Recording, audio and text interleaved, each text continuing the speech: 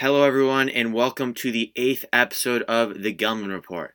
I'm your host, Ellie Gelman, and in today's episode, I'm going to be telling you my predictions for the NBA restart starting this coming Thursday. And with that being said, let's get right into the episode.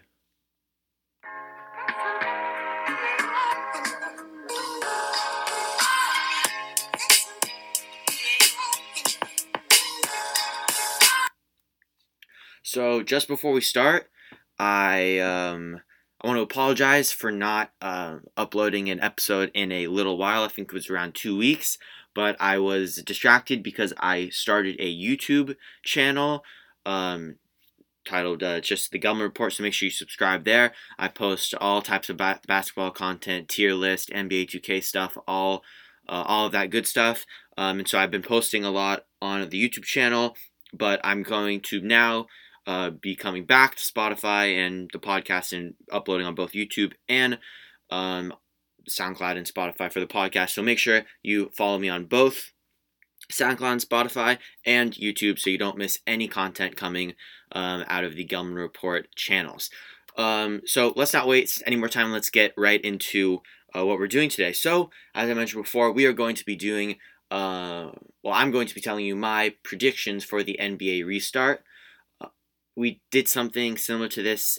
We did my NBA award predictions, but this is going to be more in-depth of each individual team going to Orlando. We're going to be going over what I think their record's going to be if they make the playoffs. We're going to be talking about some individual players on each team, and just a full overall breakdown of each team that's there. So there are 22 teams there, so we're not going to be doing all 22 teams this episode. This episode we are going to be doing 6 teams, so this will be part 1. There will be either 3 or 4 parts, so make sure, again, you follow on SoundCloud and Spotify so you don't miss those episodes. And so, yeah, let's just get into the first team. So the first team that we're going to be going over is the Portland Trail Blazers. So when the season was, I guess you could say, stopped, or when there was that hiatus, the Blazers were 9th in the Western Conference with a record of 29-37. So yeah, they were 9th in the Western Conference, and so when they're coming to Orlando, they are in that they're in that fight for the 8th seed. So they're trying to sneak into the playoffs. The roster coming to Orlando has not changed so much. There has not been a lot of important and big changes. The only thing that happened really was that Trevor Ariza and Caleb Swanigan, I guess, I don't know what his name is, they both opted out. And because of that, the Trailblazers, they signed Jalen Adams. So no real big changes in the roster. And so now we're going to be doing this for every team. Now that we went over the record before, how the roster changed up, I'm going to be going over for each team an MVP for these 8 games in Orlando, and going to be going over the X Factor. A player that's going to be like a secret gem, secret weapon that these teams have that's going to help them compete and play well in these 8 games. So the MVP for the Blazers in these 8 games is obviously going to be the best player on the team, which is going to be Damian Lillard, one of the best point guards in the league. Was plagued with injury this past year, but is healthy now. And so, as I said, the Blazers are trying to make it into the playoffs in the 8th seed, and they are going to have. Damian Lillard is going to have to play very, very well. He's going to have to play at an MVP level. He's going to have to play MVP level basketball, and he's just going to have to carry the team scoring wise, facilitating the offense, and all of that stuff. And if he plays well and can play at that MVP level, then they can succeed and they could make it to the 8th seed. The X factor that I have for the Blazers is going to be Carmelo Anthony. So the Blazers signed Carmelo Anthony in the middle of the season, and he's been surprisingly, he's been helping them win a lot of games. He's been playing extremely, extremely well, but I think that he has a chance to be even better in these 8 games in Orlando. and that is because during the NBA's hiatus, when there was that 3-month stop, there was videos and on social media that of pictures of him, and it seems that he lost a lot of weight. Melo, his entire career, has been known to be not overweight, but a little, I guess you say, on the heavy side. I don't know how to explain it, but he's never been super super slim.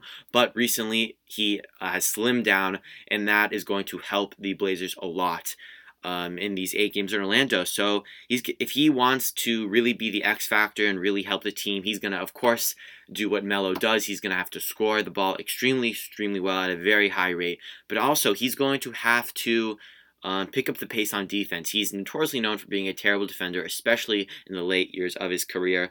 And if he's going to be that secret weapon that the Blazers need to win, he's going to have to pick up some of the slack on defense. But yeah, if he can do that, which is not an easy task, but Carmelo Anthony, one of the best players in NBA history, if he can, if anyone could do it, then definitely he can.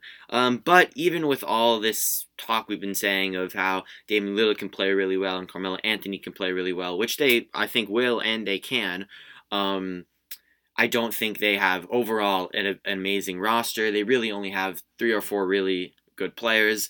Damian Lillard, C.J. McCollum, Melo, and I guess you could say Hassan Whiteside, who's okay.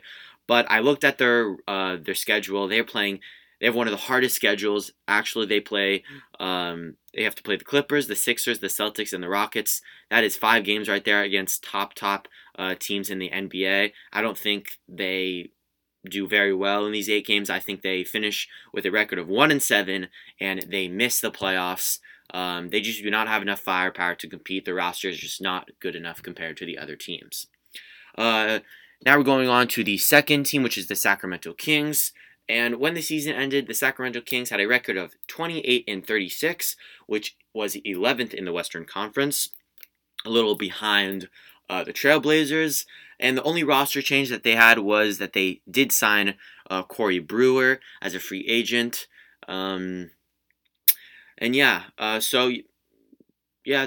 They're 11th in the Western Conference, and they've only made one roster change with Corey Brewer. And now we'll get into the MVP and X Factor for the Kings. I think the MVP, obviously, I think if you ask anyone who the best player on the team, who the MVP of the Kings is going to say De'Aaron Fox. I think an extremely underrated player, and especially point guard in the league.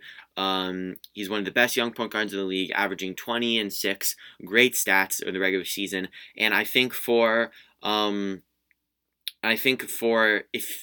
if the Kings are going to succeed, he, as the best player on the team, he's going to have to put up, similar to Damian Lillard, he's going to have to put up MVP level numbers with 25 plus points a game, 10 plus assists. He's going to have to carry the team on his back because the Sacramento Kings are a very young team. They do not have a lot of experience. They have a very, very young, and I don't want to say terrible, but not a well-rounded roster.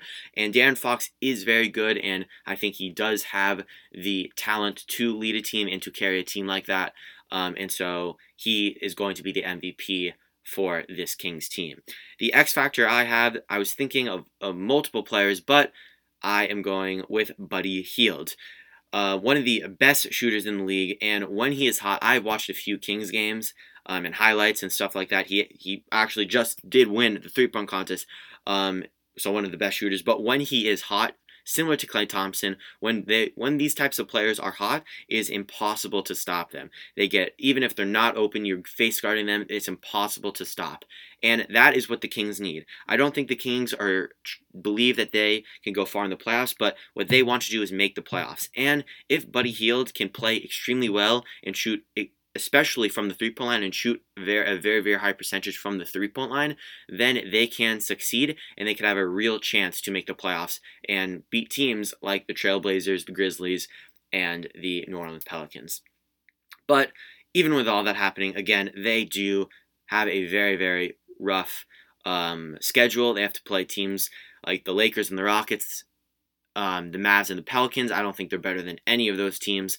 So they're going to have to end these 8 games with a losing record of 3-5, and they will be missing the playoffs, as I said before, the team is too young to compete right now, but over time, with players like De'Aaron Fox, Buddy Hield, Marvin Bagley, Rashard Holmes, all those players will become NBA veterans, and they will be play very well in the future, and I think the Kings are a team to watch out for in the top of the West in years to come, just not right now. The next team that we are going to be going over is the New Orleans Pelicans. When the season ended, the New Orleans Pelicans were 28-36, which was 10th in the Western Conference, and the only roster change they have made was the signing of Sedarius Thornwell, a bench player. I don't know if he's even going to get any minutes in these 8 games. Just not. I barely know who this guy is. I know he's on the Clippers, just not a very important player. The MVP that I have for these 8 games for the New Orleans Pelicans, I could not decide between. I had 2 people I couldn't decide between them, so I just put both of them on my list. I have Brandon Ingram and Zion Williamson.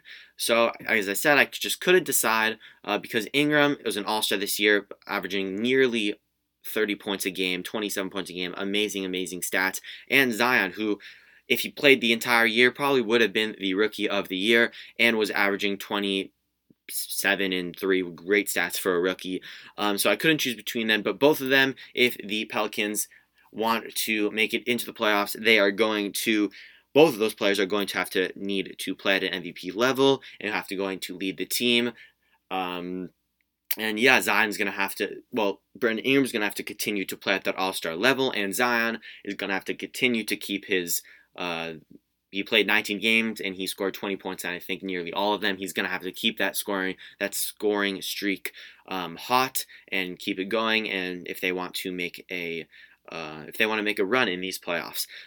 Now we'll go on to the X Factor. The X Factor that I have, and this is probably one of my favorite choices in this list, is Lonzo Ball. I think Lonzo Ball is extremely underrated. I think people hate on him because of his past with his father and in his rough seasons with the Lakers. But now that he's out of the spotlight, he's out of his father's shadow. He's in, I guess you'd say, a smaller market in New Orleans. He's been playing extremely well, averaging almost 13 points a game with around 8 assists a game. One of the best defensive point guards, one of the best defensive players in the league, period. And arguably, I think after LeBron, the best passer in the NBA. And all of those things I mentioned, if those attributes were on a different player not named Lonzo Ball, you would say, wow, that player is an all-star. I think people hate Lonzo Ball because of things that happened with his father in the past, but he has been playing extremely well this season and is the X factor for this team. If he continue to be that facilitator on offense, and this is the key right here, if he can shoot a good percentage, not a great percentage, just a good percentage, around 35% from the three-point line, then that is going to be extremely dangerous, and he's going to be a great player in these 8 games and is going to really help the team out. The Pelicans actually do have the easiest schedule on these 8 games in the NBA restart, and because of that, they will finish with a record of 6-2. Yes, very surprising, 6-2. And with that 6-2 record, they will be within the 4-game range with the Grizzlies, which the next team we're going to be going over, and there will be a play-in tournament versus the Pelicans and the Grizzlies, and I think the Pelicans have the edge over the Grizzlies, and the Pelicans will be the ones in the 8th seed and most likely playing the Lakers in the playoffs. So now let's go on to the Memphis Grizzlies. The Memphis Grizzlies, before the season stopped, I guess, were in the 8th spot in the Western Conference with a record of 32-33. And they have made no roster changes, no one leaving the bubble, no one not coming to the bubble, and no one coming into the bubble. So same roster that they started in the year with. And I think that the MVP for these 8 games is obviously everyone's going to choose Ja Morant. He's Rookie of the Year, averaging 17, 6, and 3. Amazing rookie year. Actually, not 6 assists, more like 8 or 7 or 8. Wow, he's playing extremely well. He's been leading the team the entire season. He's going to have to keep that going in these playoffs. He's the best player on the team. He's going to have to play like that if they want to make a run and they want to make the playoffs. The X factor that I have for the Grizzlies, I think has been the X factor for the entire year for them, which is another rookie, Brandon Clark. He was drafted in the late first round. He's the biggest steal in the draft, averaging 12 points a game, one of the best perimeter defenders, especially as a rookie. And he, this past season, as I mentioned, was their secret weapon / secret gem. And he's going to have to continue that, I guess you say, sneaky type of play in these 8 games if he really wants to help the Grizzlies succeed. I think that the Grizzlies will finish with a record of 4-4, going 500 in these 8 games. And then, as I mentioned before, they will play for the 8th seed in the Western Conference against the Pelicans, and they will lose, sadly. I am a big John Morant fan, but I just think the Pelicans are that little bit better, and they will lose and they'll lose and they will miss the playoffs. The next team that we have is the San Antonio Spurs, and when going over this team, I was not excited for this team at all. Looking at their roster, I think they have one of the worst rosters in the league, definitely one of the worst rosters in Orlando right now. But we'll talk about that a little later. They, when the season stopped, they were 27-36 and was 12th in the Western Conference. The big thing here was that one of their, arguably the best player on the team, LaMarcus Aldridge, is not in Orlando because he's recovering from shoulder surgery. And so he's not going to be with them, and that's a major loss for them. And the Spurs, they tried. They had an empty roster spot, so they did sign Tyler Zeller, but he's not anything close to what LaMarcus Aldridge is, and that's going to be a big blow for them in these 8 games. I think that the MVP for the Spurs in these games is going to have to be DeMar DeRozan. This is an obvious one. He is the best player on the team. Similar to the Trailblazers, who I think are very similar to the Spurs in that they have a very bad roster and they have 1 or 2 very good all-star caliber players. DeMar DeRozan is going to have to carry the team, but the only issue I have with DeMar DeRozan, and I did not have this issue in past years, just this year it seems that he's been going away from the three-point line. I think he's made less than 5 threes this entire year. He's going to have to shoot some threes, and he's going to have to make some threes if he wants this terrible Spurs team to make it to the playoffs. If he could do that, then I definitely think that the Spurs can have definitely more success than if he was not shooting threes. The X factor that I have for the Spurs is DeJounte Murray. Similar to Lonzo Ball, a young point guard, a very good defensive point guard, very good defensive player. And he's been leading the team defensively, and he's going to have to continue to do that. But let me restart. Both of these players have something in these 8 games they need to expand on. DeMar DeRozan needs to expand on his three-point shooting, and DeJounte Murray needs to expand in his scoring as a whole. He does not score a lot, and he's going to have to take some of the scoring load off of DeMar DeRozan, and he's going to have to be able to be a bigger threat on offense to just help the team out more, stretch the floor, and all that stuff. But if he can do that, then he's definitely going to be the X factor for the Spurs in these 8 games. And I think DeJounte Murray has a great future ahead of him. Once he learns and gets more comfortable in the NBA and scoring and stuff, he's going to be an all-star and a great defensive point guard, similar to Lonzo Ball, I think. I think the Spurs have a very weak roster, and their schedule is actually pretty difficult. And I don't think they actually win one. I don't think they win it in any games while they're in Orlando, which is sad to see because the Spurs, seems like their dynasty is kind of falling apart. They're going to have to go into rebuilding mode soon. They're not going to win a game, and they are going to miss the playoffs by a lot. And the last team for this episode is the Phoenix Suns. So before the Phoenix Suns season was stopped, they had a record of 26-39, which was 1 spot behind the Spurs. The Suns were 13th in the Western Conference, and the only roster change they have made is the signing of free agent point guard Cameron Payne. Cameron Payne, notoriously known for doing those crazy handshakes with Russell Westbrook while he was on the Thunder, but has not had a lot of success in the NBA. So the MVP for the Suns is an obvious choice, is going to be the best player on the team, Devin Booker. One of the best players in the league, one of the best pure scorers, pure shooters in the league.